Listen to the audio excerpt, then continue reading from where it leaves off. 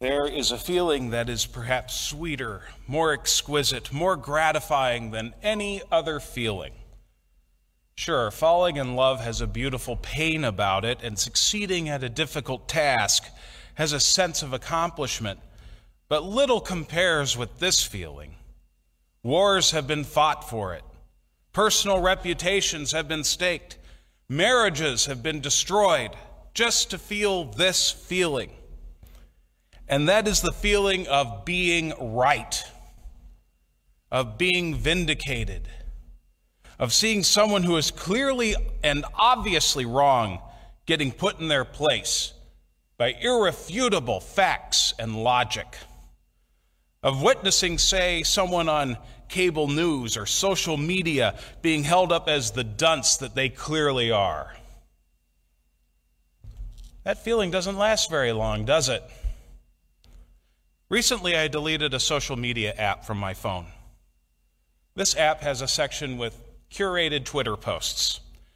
These are either snappy one-liners, which would obviously solve all of society's problems, or they're clapbacks to other Twitter users. The thing is, I often agreed with the viewpoints in these posts. It felt good in the moment. Didn't last. I felt worse in the long run. More cynical, more isolated. I got tired of the aftermath. Yet I know my addiction to being right hasn't gone away. Just ask me how I feel about using apple juice for communion. One of you especially knows about that. Our addiction, but it's not just me, it's, our addiction to being right. It hasn't gone away. The compulsion to being right, to be right, goes back long before social media or cable news. Since the dawn of civilization, we've had a need to establish orthodoxies, right patterns of belief and thought, toe the line, and along with those orthodoxies to create outsiders who invariably fall outside. Notions of orthodoxy and outsider undergird this encounter between Jesus and the Samaritan woman. The scene is the reverse of Jesus' encounter with Nicodemus. Last week we heard about Nicodemus meeting with Jesus at night. Nicodemus was the consummate insider. He was a member of the Sanhedrin, the Jewish High Council. He was a respected teacher and elder. But the Samaritan woman is, a Samaritan and a woman. Samaritans to Judeans were worse than Gentiles. They were the descendants of the 10 northern tribes of Israel who had split off from David and Solomon's unified kingdom nearly 1,000 years before this conversation. After they were conquered, their land had been resettled by Mesopotamian peoples, which meant intermarriage. And they had also opposed the rebuilding of the Jerusalem temple after the exile. So to a Jew, Samaritans were 1, unfaithful, 2, impure, and 3, obstructionists to the true worship of God. They should have known better.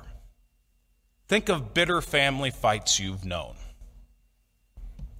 and you'll get an idea how much they hated each other.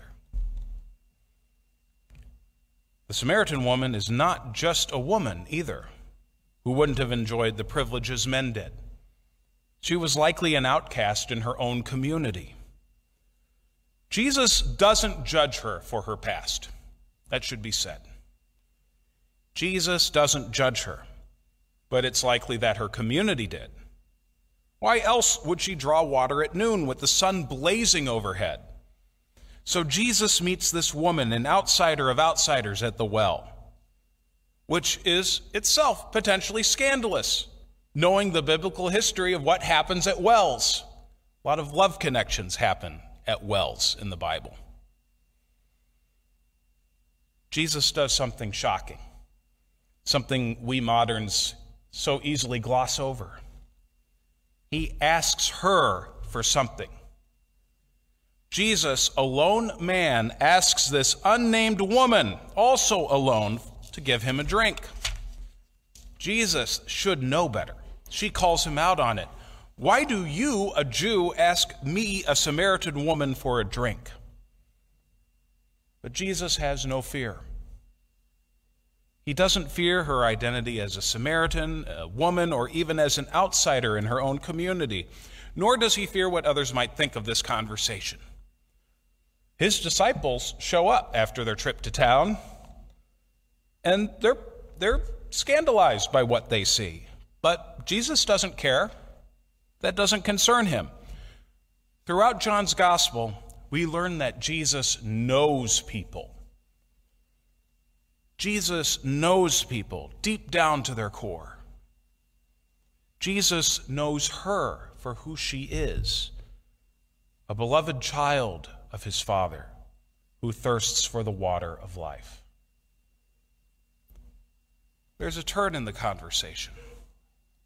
She asks for living water, thinking that it's still a literal thing that Jesus is talking about. Jesus tells her to fetch her husband and come back.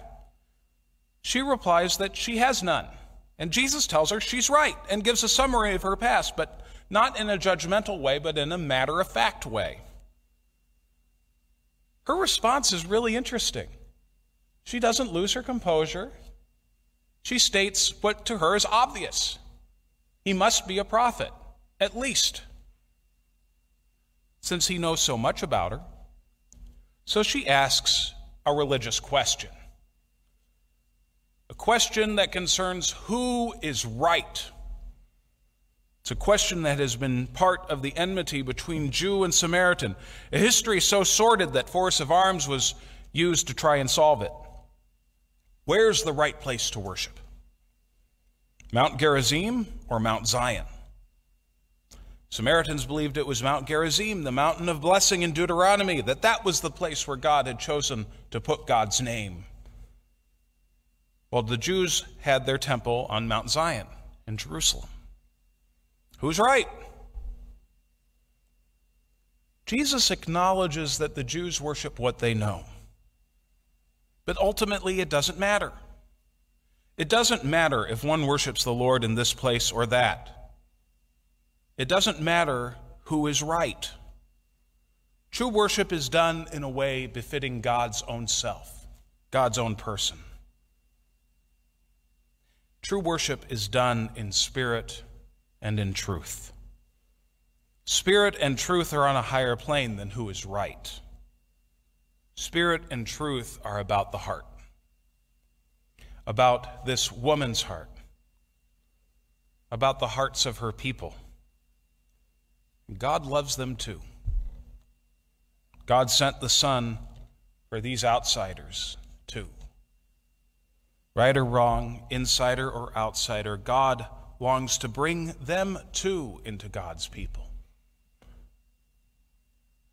Jesus breaks down all these barriers, the barriers of gender and race, religion and ideology, insider and outsider, to bring people to faith, to bring people to his Father, to draw all people to himself, to the spring of living water. And Jesus breaks down these barriers today, even the ones that seem so immovable, so impassable. Jesus breaks them down because God loves the world and longs for its salvation.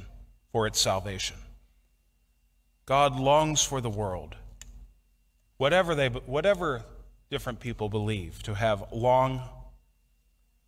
long last abundant life. The result of this conversation is that this woman brings her whole community to faith. They experience this abundant life, this salvation, this healing for themselves.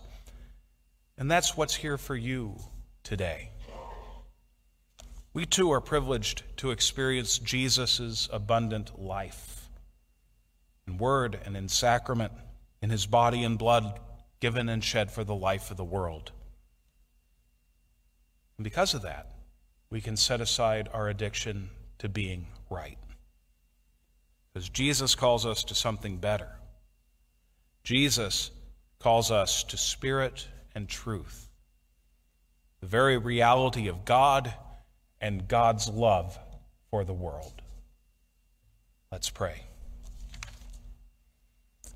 Lord God, our addiction to being right often hurts others. We set up barriers that distinguish us from them, yet you smash them all. Reconcile us to you and to one another in your love.